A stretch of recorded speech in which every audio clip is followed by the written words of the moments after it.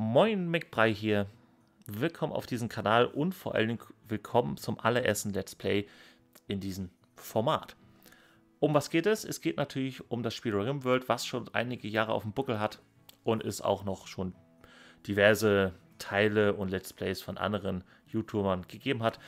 Und ich dachte mir, why not? Mache ich das jetzt auch mal und werde jetzt RimFinWorld ins Leben rufen.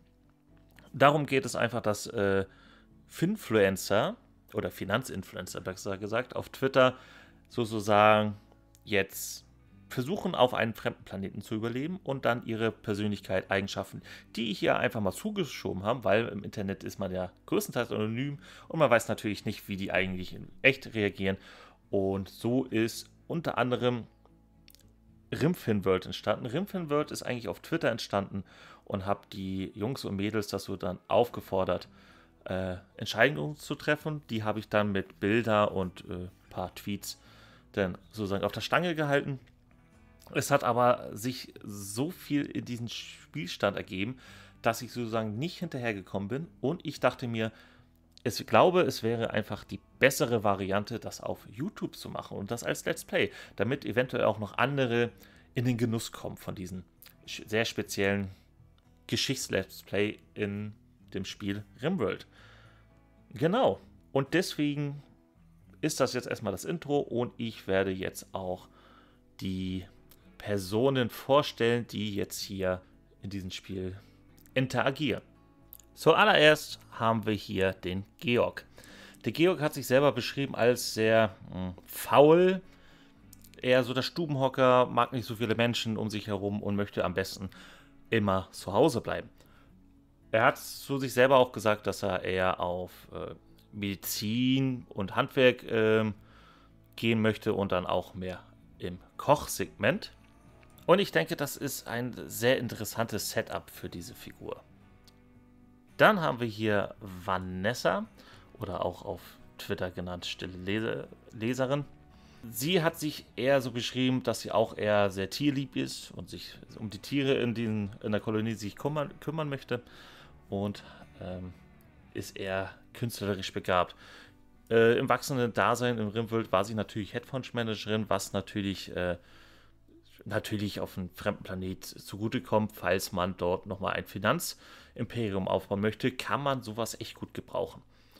Und sie ist als Merkmal sehr freundlich und denke mal, das wird auch eine spannende Figur in RimFinWorld spielen. Die dritte im Bunde ist die Green Pepper. Green Pepper, auch sie hier, hat sich eher als tierfreundlich dargestellt und sehr intelligent.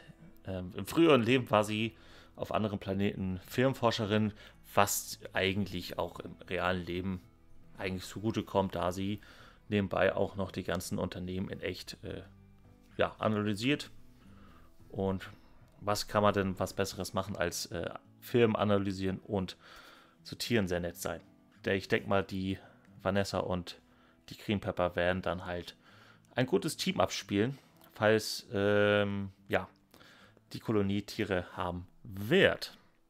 Dann kommen wir dann sozusagen zu meinem Charakter. Mein Charakter ist eher sehr technisch gebunden, weil ich auch in meinem echten Leben sehr technisch unterwegs bin, eher so im maritimen Bereich, aber das passt eigentlich auch perfekt in Flotten.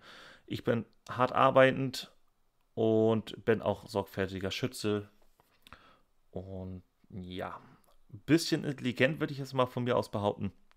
Meine soziale Kompetenz sollten eigentlich höher sein, aber ich dachte mir, ich fange immer niedriger an, ist aber der Lernfokus ein bisschen höher. Und ich habe eine Kratznarbe am linken Bein. Ich dachte mal, ein bisschen Verletzung täte der Kolonie auch sehr gut. Und dann haben wir in der 5. Slot haben wir den Poldi. Der führt nebenbei im echten Leben eigentlich einen YouTube-Kanal, wie er seine Dividenden managt. Aber hier ist er ein schneller Lerner und er hat gesagt, er will eine fiese Lache haben, dass er die anderen ein bisschen nervt. Deswegen habe ich ihm jetzt eine nervige Stimme gegeben. Er wollte sich eher so um das Ländliche kümmern, Pflanzenanbau, Ernten und Verarbeiten und leichtes Fable zu bauen und Handwerk wollte er nehmen. Und zum letzten Part, der letzte ist halt Willi. Willi ist auf Twitter ein Esel und er wollte unbedingt, dass sein Rimworld auch ein Esel ist. Den kann ich ja natürlich nicht widersetzen. Oder so sind die 6 Leute, eigentlich 5 Leute plus Esel. Und ich kann jetzt schon mal spoilern, das wird noch richtig gut mit dem Esel. Also da ist währenddessen auf der Twitter-Ebene sehr viel passiert.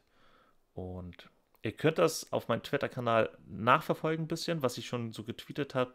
Und ich werde gleich in der nächsten Folge euch dann erklären, was denn schon alles vorgefallen ist, weil wir fahren direkt im Spiel an.